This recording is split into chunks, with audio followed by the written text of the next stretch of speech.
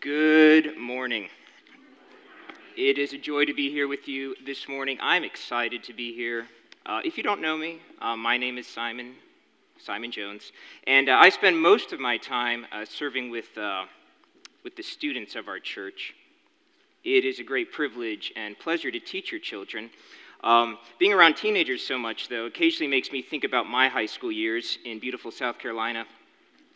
Despite the fact that every day high school is more and more a fading memory for me, I do recall the first time my youth pastor asked me to speak in front of my youth group. I was probably like 16 years old at the time, and my youth group's probably like a solid 100 students. It was kind of big. And I recall asking someone for advice, because this was the first time I had ever spoken in front of a large group of people, and I was nervous. And I think it was my brother, and he said I should start with a joke. So I did. And I remember the joke, so I thought I'd start with it today as well. It went something like this: Why was the teacher cross-eyed? It was because she couldn't control her pupils. And she just went. The reaction I recall wasn't quite what I was going for. Similar to today. I've changed in many ways since high school. However, it would be a bit of a stretch to say that my sense of humor has matured, unfortunately. Either way, it was during high school, about this time, that I, along with a group of my friends from church, went to a Christian student leadership conference in Washington, D.C., with our senior pastor. And I don't remember a whole lot about that conference. I don't know what the majority of speakers spoke about. But one memory has stayed with me. I do not recall, who was speaking, but he said something along the lines of, how many of you in this room can recite from memory 30 verses of Scripture? 30 verses. A few hands out of a room of several hundred high school students who were leaders of their youth group. Few hands went up. Few. My senior pastor's hand went up, though. Then the speaker asked the same question, but said 25 verses, and then 20 verses, then 15 verses, then 10 verses. How many of you in this room can recite from memory 10 verses from the Bible? And the answer for me was no. I could not raise my hand. 10 verses. I grew up in the church. For as long as I can remember, I've gone to church. I have faithful parents. I knew the Bible stories. By the grace of God, when I was a child, in his unmerited favor, he showed me my need for a Savior, and he changed my heart. I had been, at this point in my life, a follower of Christ for 10 years. But from my memory, I couldn't even recite 10 verses of his holy word. In my mind, I knew this was not right. It's not right. How could I credibly claim and believe that the Bible is the infallible, inspired, perfect Word of God and not have committed to memory 10 verses? I'd love to say that this was the decisive turning point, that a light turned on. I got serious about the study and memorization of God's Word. However, it would turn out to be a longer journey. That shame and guilt that I felt, though, when I was in high school, at that moment, that shame I felt, I've not forgotten. We have been in a series this summer called Nope, That's Not in the Bible, where we've taken a number of common sayings or expressions that you hear or that you've heard, sayings that sound good, sayings that sound like they may be in the Bible, but are in fact not in the Bible. Today, in the final message of this series, I aim to magnify the Bible as the infinitely valuable Word of God, and to answer the question, how can we protect ourselves and guard ourselves from believing any distortion of the Bible? How do we do that? And I will challenge all of us. I will challenge you. Will you give yourself to knowing God's Word? Let's pray. Father in heaven, Almighty God, thank you for this day that you've given us that's a gift. Thank you for your sustaining grace. I pray, Father, this morning that you incline our hearts to your word, that you open our eyes to see the beauty of it, that you unite our hearts to fear your name, that you remove distractions, that you satisfy us this morning with your steadfast love. Father in heaven, help me be faithful to your word. In Christ's name I pray. Amen. Blessed is the man who walks not in the counsel of the wicked, nor stands in the way of sinners, nor sits in the seat of scoffers. But his delight is in the law of the Lord, and on his law he meditates day and night. He is like a tree planted by streams of water that yields its fruit in its season, and its leaf does not wither. In all that he does, he prospers. The wicked are not so, but are like chaff that the wind drives away. Therefore the wicked will not stand in the judgment, nor sinners in the congregation of the righteous. For the Lord knows the way of the righteous, but the way of the wicked will perish. Preserve me, O God, for in you I take refuge. I say to the Lord, you are my Lord. I have no good apart from you.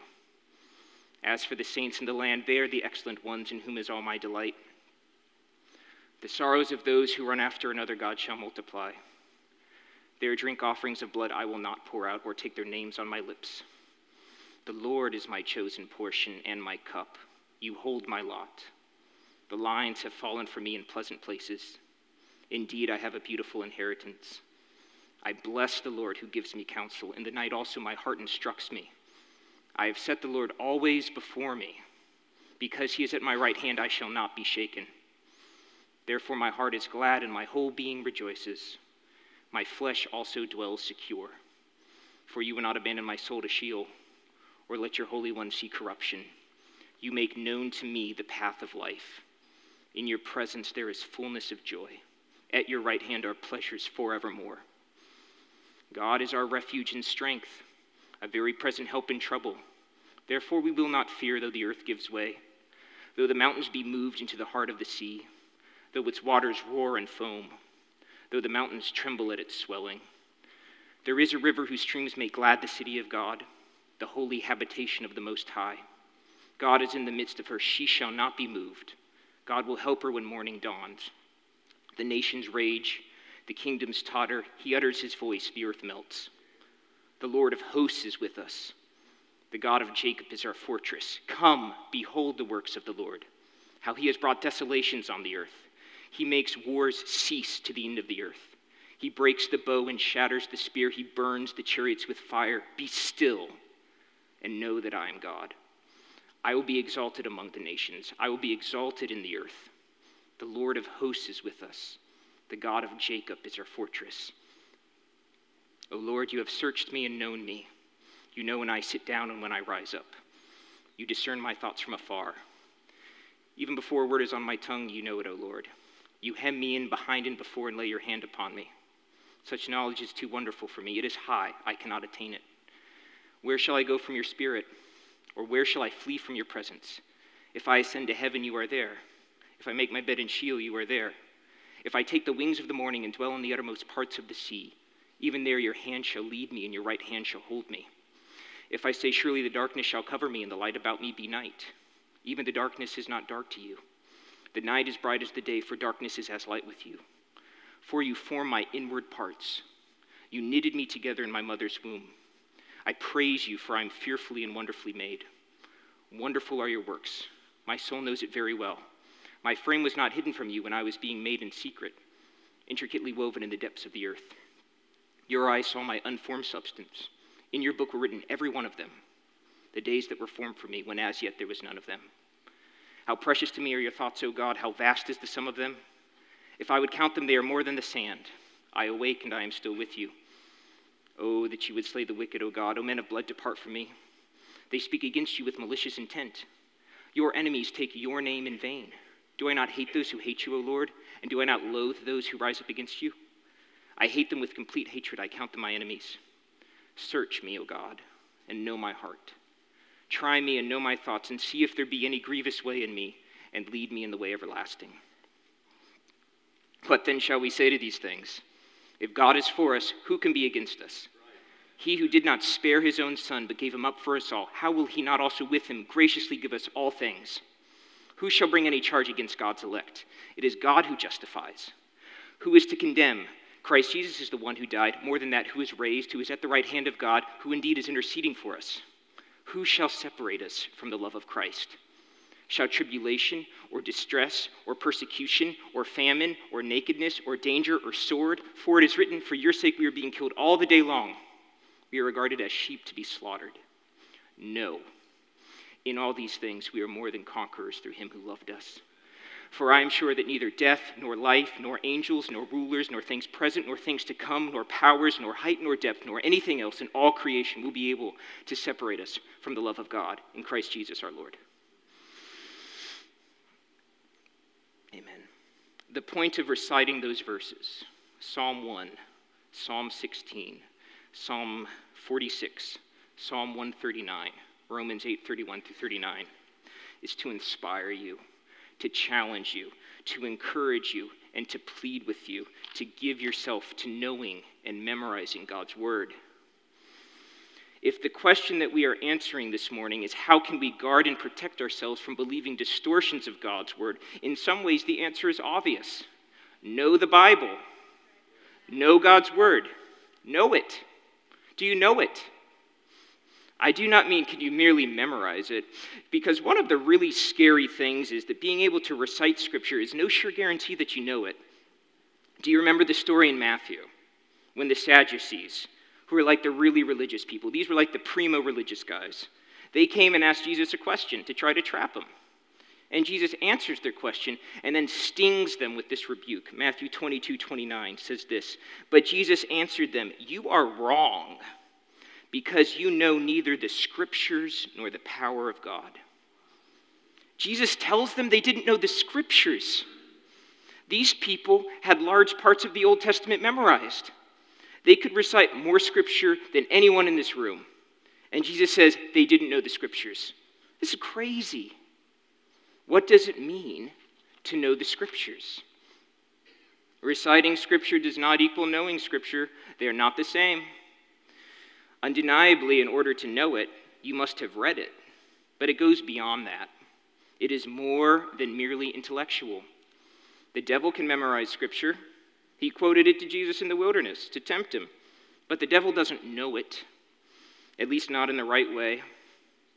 He doesn't know the Scripture in its moral beauty, in its distinct glory, in its complete trustworthiness, and its priceless value.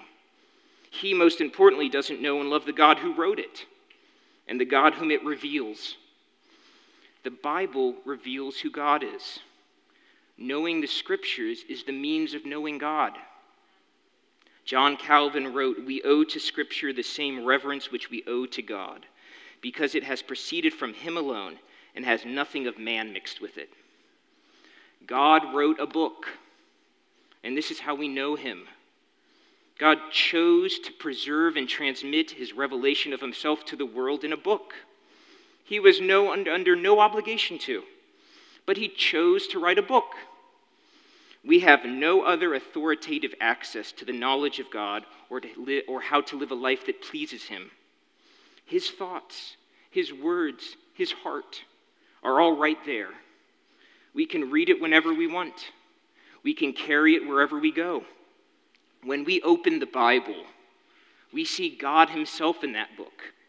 We either meet him here or we don't meet him, at least not with any hope of friendship.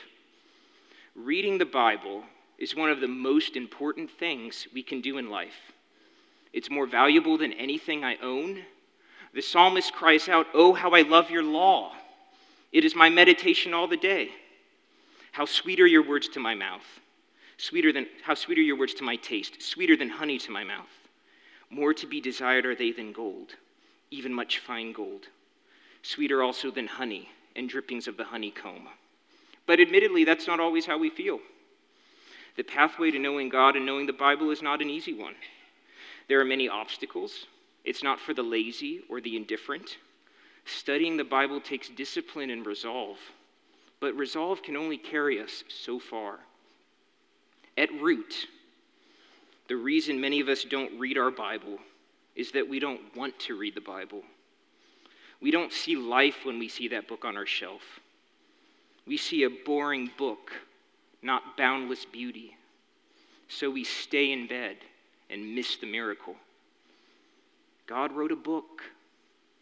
And with these words, God awakens the dead, comforts the depressed, guides the confused, instructs the humble, strengthens the weak, inspires the downtrodden, frees us from sin, empowers us to make our lives count for his cause, and satisfies us completely in him. Let us press on to know it, to know the God whom it reveals. If we want to guard ourselves from believing distortions of God's word, we must know God's word. But how? How do we know it? Well, I thought of at least three things we must do. First, we must meditate on God's word. We must meditate on God's word. To know God's word, you've got to meditate on God's word. Meditation goes beyond reading. To be sure, it begins with reading, but it goes beyond that. However, even before we get to reading, there's something we must do first. We must pray. Hear me, please hear me. Before we read God's word, we must pray, or we're just wasting time. J.C. Ryle wrote, "Bibles read without prayer, sermons heard without prayer, the daily act of private prayer itself hurried over or gone through without heart, these are the kind of downward steps by which many a Christian descends to a condition of spiritual palsy or reaches the point where God allows him to have a tremendous fall." Why is it so important that we pray? Because in my natural state, in my default state, I'm blind to the beauty and the glory of the gospel. I can't see it. 2 Corinthians 4 verse 5 says, "The God of this world has blinded the mind of the unbelievers to keep them from seeing the light of the gospel of the glory of Christ." I need help if reading the Bible is to be more than a mere academic exercise. If the living God does not open our hearts to the Word of God, we can read it 100 hours a week and never see the glory of what it says or of the one who gave it. This is why the Apostle Paul prays in Ephesians 1 that the eyes of our hearts be enlightened. This is a prayer to God. There is a spiritual sight that God must give. The Bible is the precious and infallible Word of God, and there is a glory, a manifest beauty, a visible excellence, a peculiar splendor, a divine majesty in the Bible that can be perceived only if God gives us sight to behold it. We don't want to be like the Pharisees and Sadducees who, seeing they did not see. This is why, if reading God's word ceases to move your affections, the remedy is not reading less, but pleading more. Help me, God, help me see. Help me see your glory. Help me see what's in these words. Don't stop reading. Pray. Do you find the Bible boring and tedious? Do you find it blank and uninspiring? Have you prayed? Have you pleaded? Have you asked for God's help? So what exactly do you pray? I heard John Piper put it in an acronym once. IOUS. Pray IOUS. Pray I. Incline my heart to your testimonies. That's Psalm 119:36. The psalmist asks God to incline his heart to God's word. What does this mean? It means that the psalmist's heart wasn't inclined to God's word. And I must confess in the morning, my heart's not inclined to God's word either. When I wake up, I'm grumpy and tired and anxious, which is why I need to ask God, help me. Pray, oh, open my eyes that I may see wonderful things out of your word. That's Psalm 119:18. Without prayer, we can go to the word and not see anything. Just stare at a page and see nothing. So we pray, God, open my eyes. Give me sight of your glory. Pray you. Unite my heart to fear your name. That's Psalm 86:11. Almost always my heart and mind are fragmented and divided, going every direction. I get distracted from the noise coming from outside to the anxieties coming from inside about work and relationships and money. So we plead, God, help me get my heart together. Unite my heart. Free me from distraction. Help me focus now. And we pray S, satisfy me in the morning with your steadfast love. Psalm 94:11. Pray before you read. Satisfy me this morning with you. Help me be content. Satisfy me with your word this morning. Pray to God to open your eyes, to unite and incline your heart, and to satisfy your soul. And then when you've done that, then you open the book. The reformer Martin Luther wrote, "The Bible is a remarkable fountain. The more one draws and drinks of it, the more it stimulates thirst. You should completely despair of your own sense and reason, for by these you will not attain the goal. Rather, kneel down in your private little room, and with sincere humility and earnestness pray God through his dear Son graciously to grant you his Holy Spirit, to enlighten and guide you and give you understanding." Bible reading is not magic. It's not an elixir which eliminates all of your problems, like you're waving a magic wand and suddenly your problems disappear. Don't think of Bible reading as a way to manipulate God. It's the way that we know God. And this I know for sure. There is a spiritual diet without which no Christian can be holy and healthy and fruitful. And that is the diet of the Word of God. So do you read it? Do you read it? And if not, why not? A lot of people say time. I don't have the time. That's a common reason. I understand it. We're busy. Did you know it takes a person reading at an average pace, just average reader, 70 hours to read the Bible from cover to cover? 70 hours to read the whole thing. Did you know that 70 hours is far less time than the average American spends in front of a screen every month?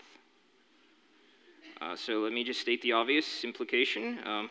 If you would exchange screen time for Bible time, you could actually read the Bible in less than a month. Does that seem a little bit ambitious? It might. Okay. If you read the Bible for 15 minutes per day, you could read the Bible through in less than 1 year. 15 minutes a day for an average reader. 15 minutes a day. Does that seem within reach? Does that seem possible? Do we have 15 minutes a day for God's Word? I sure hope we do. Another reason people may not read the Bible is that they don't understand it or they find it confusing. Firstly, this is not a problem unique to our time. Once again, Martin Luther, who's a great theologian, he wrote to a friend as he was studying Ecclesiastes. He wrote this to a friend in a letter: "Solomon the preacher is giving me a hard time," as though he begrudged anyone lecturing on him. But he must yield. Luther, one of the greatest minds that God has given the church, was struggling to understand the Bible. However, he didn't find the difficulty of studying the Bible a reason to give up, but a reason to press on. There are hard things, no doubt. There are hard passages in the Bible, and we will not have complete understanding in this lifetime. However, the main things are the plain things, and the plain things are the main things. The Westminster Confession of Faith says those things which are necessary to be known, believed, and observed for salvation are so clearly propounded and opened in some place of Scripture that not only the learned, but the unlearned, in a due use of ordinary means, may attain unto a sufficient understanding of them.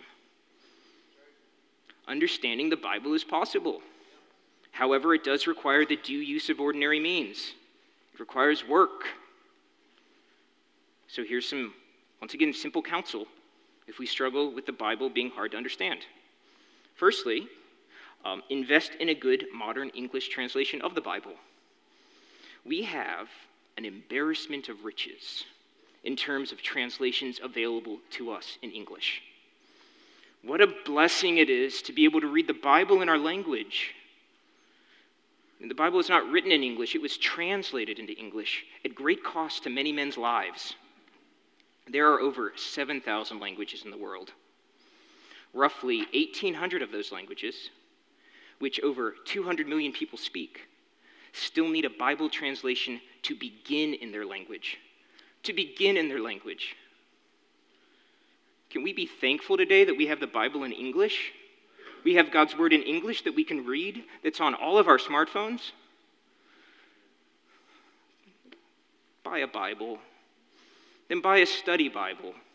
There are so many good study Bibles. You know, the Bibles that have like the notes below the text? Those are great resources with good cross-references and notes to explain meaning and context. Do you have a study Bible? Buy a study Bible. Then write down questions that you have as you read to ask people that are mature and faithful. I'm guessing such people would be happy to discuss God's word with you. A great place to do this is in a life group. Get involved in one if you're not. Are you in a life group? Are you in a small group? Are you in that Christian community where you can have these discussions about God's word? It takes work. Use a daily Bible reading plan. There are so many to choose from. They're all over the internet. One is not better than another. There are plans that take you through the Bible in 1 year. There are plans that take you through the Bible in 2 years. There are plans that have readings from 2 different books. There are plans that have readings from 4 different books. I don't really care which one you use. What is more important than the actual plan is the fact that you're in the Bible every day. Press on. If you miss a day, it's okay. Don't give up. Have a plan, have a time, have a place set aside for the specific purpose of reading God's word. Set aside a time. Don't let the excuse of I don't understand be a reason why we don't read God's word. Some people may even say, I go to church on Sunday regularly, and that's enough, so I don't need to read God's word every day. As mentioned earlier, the psalmist says in Psalm 119, how sweet are your words to my taste, sweeter than honey to my mouth. It just doesn't make sense to say that about Scripture and then say, I don't want any of that sweetness on Monday, Tuesday, Wednesday, Thursday, Friday, or Saturday. Sunday is enough for me. If that's the language of our heart, Bible on Sunday is all that I need, then surely that's a sign that something is wrong. I would wonder if you've tasted and seen that the Lord is good. 1 Peter 2 says, like newborn infants, long for the pure spiritual milk, that by it you may grow up into salvation, if indeed you've tasted that the Lord is good. Do you crave the word of God with the hunger that a newborn infant has for his mother's milk? Have you tasted it? If you've so tasted, you're going to want more than one helping every 7 days. All that being said, simply reading the Bible is not enough. I'm aware of no command in the Bible to merely read the Bible. However, many times we are called to meditate on God's word. Psalm 119, I will meditate on your precepts and fix my eyes on your ways. Oh, how I love your law. It is my meditation all the day. I have more understanding than all of my teachers, for your testimonies are my meditation. What does it mean to meditate? It means to ponder, to turn it over in our minds, to think about it, to dwell on it, to relate it to other biblical truths. Paul says in 2 Timothy 2, verse 7, think over what I say, for the Lord will give you understanding in everything. That's a promise. It is the Lord who gives understanding, but we are the ones that must do the thinking. We think, he gives understanding. That's what it means to meditate. It does no good to read the Bible, to run your eyes over the page, and then not think about it again. That is hardly profitable. Maybe as you read, maybe one verse sticks out. Maybe it's especially prominent. Meditate on that verse throughout the day. Maybe write it down on a piece of paper. Carry it with you throughout the day. Bring it back. Think about it. Memorize it. Ponder it and relate it to your circumstances. Colossians 3, verse 16 says, let the word of Christ dwell in you richly. Let it dwell in us. To know God's word, we've got to meditate on God's word. Secondly, we've got to memorize God's word. Meditate, memorize. Never memorizing Scripture is like carrying precious water in a sieve. The preciousness and pleasantness of Scripture is not mainly having it in a book, but having it in your heart and mind. I'm going to read that again. The preciousness and pleasantness of Scripture is not mainly having it in a book, but having it in your heart and mind. It does no good if honey is sweet, yet if it simply stays on the shelf. It's got to be experienced on your tongue. Why memorize Scripture? Memorizing Scripture enables us to meditate on Scripture because it's always in our mind. Memorizing Scripture allows us to encourage and minister to others with words of Scripture when others are in need. Memorizing Scripture shapes the way we think by conforming our mind to God's wisdom. Memorizing Scripture guards our minds by allowing it to detect errors and distortions the world promotes. Memorizing Scripture strengthens faith because faith comes from hearing, and hearing through the word of Christ. Memorizing Scripture helps us in our fight against sin by giving us precious promises to cling to in moments of temptation. Psalm 119, once again, how can a young man keep his way pure? By guarding it according to your word. With my whole heart I seek you. Let me not wander from your commandments. I have stored up your word in my heart, that I might not sin against you. Do you struggle with indwelling sin? Have you memorized promises from God's sacred word to cling to in the fight? The word is the sword of the Spirit. It's useless if you don't know it. There is no secret to memorizing Scripture. I have no magic program. It just takes time and effort and desire. That's really all. You've got to want to do it. I write it down. I write it down a lot, and then write it down some more. It just takes time, effort, and desire. You can do it. It is possible. Maybe start with the Psalm. Maybe start with the first Psalm. Psalm 1. That's a good place to start. Pastor Tim Keller writes this. Now I have to ask you, if Jesus Christ, the Son of God, did not presume to face the forces of evil in the world without a profound knowledge of the Bible in mind and heart, how could we try to face life any other way? It's true that this takes a great deal of time and effort. Worship, daily reading, meditation and memorization, singing, listening to teaching, all of these are necessary to become as acquainted with the Scriptures as we must be. And when we are under attack, which we will be, tempted to sin or to be discouraged or to just give up altogether, it is then that we must wrestle the words and promises of the Bible into the center of our being. Know the Word. Meditate on it. Memorize it. And thirdly, we must mind it. Just because it had to start with M, you got to mind it or obey. Meditate, memorize, and mind or obey. It does no good to meditate on and memorize God's word if you're not going to obey it. There are many commands in the Bible. No mistake about it. It is filled with commands. The Great Commission calls us to make disciples and to teach them to observe or obey all that I have commanded you. We are called to obey the Bible. Psalm 119, once again. You have commanded your precepts to be kept diligently. We must submit to God's word, as that which has authority, because it proceeds from God. If we do not submit to it, we prove that we don't really know God. But what is at the heart? What is at the heart of Christian obedience? What motivates a Christian to obey? Christian obedience is not an effort to earn God's favor or merit his love. That is not what it is.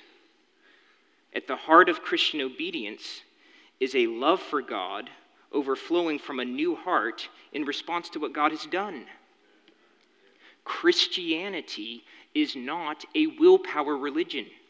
It is not a religion of making decisions to do what you do not want to do. It is a supernatural work of God in which you are born again and God gives you a new heart.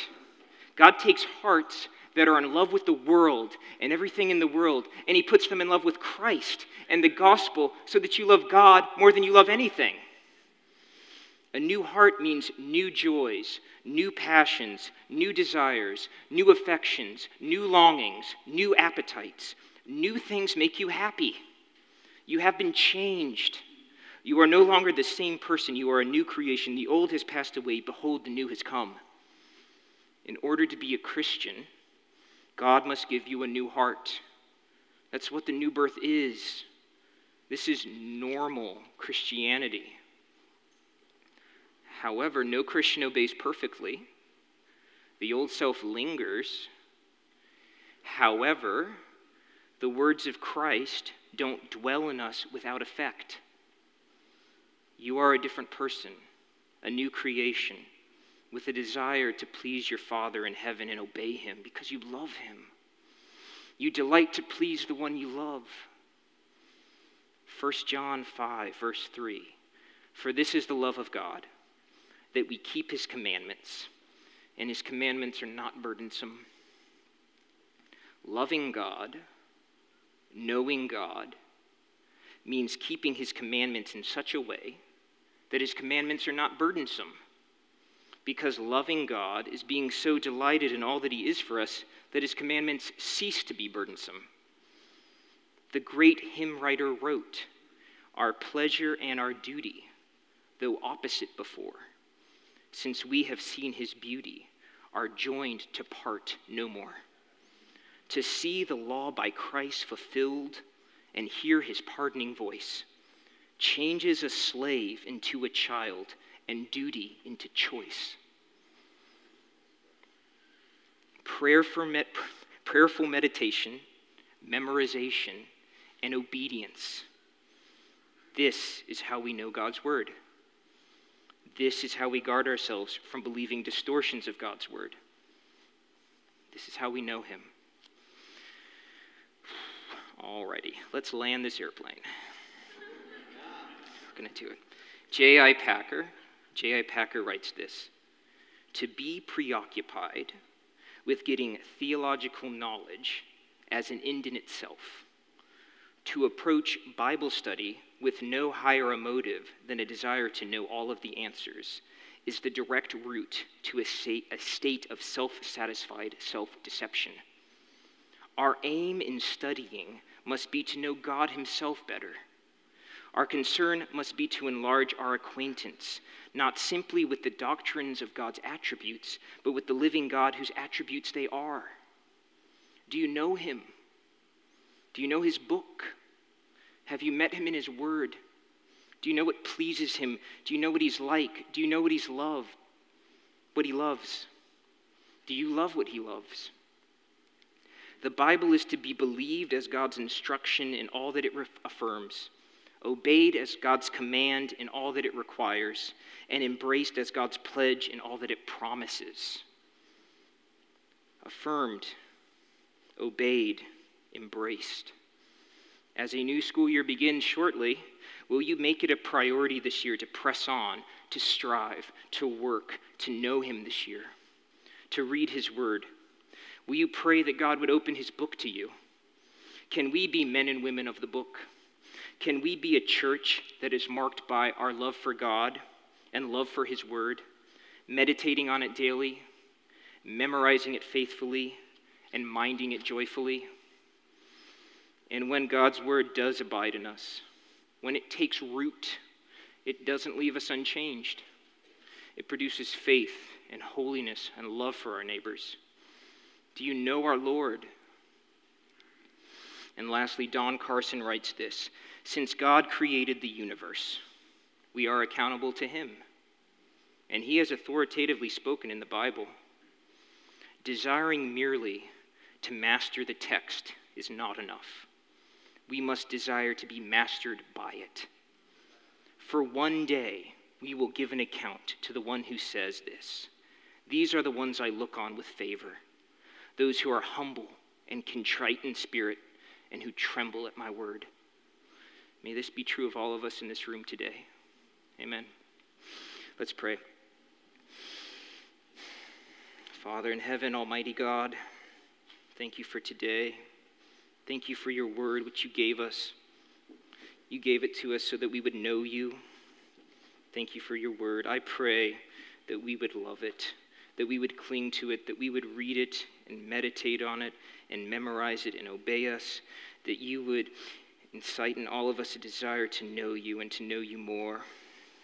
Father in heaven, I pray that we would be a church that is marked by our love for you and our love for your word, that we would speak it to one another. Thank you for this day that you've given us.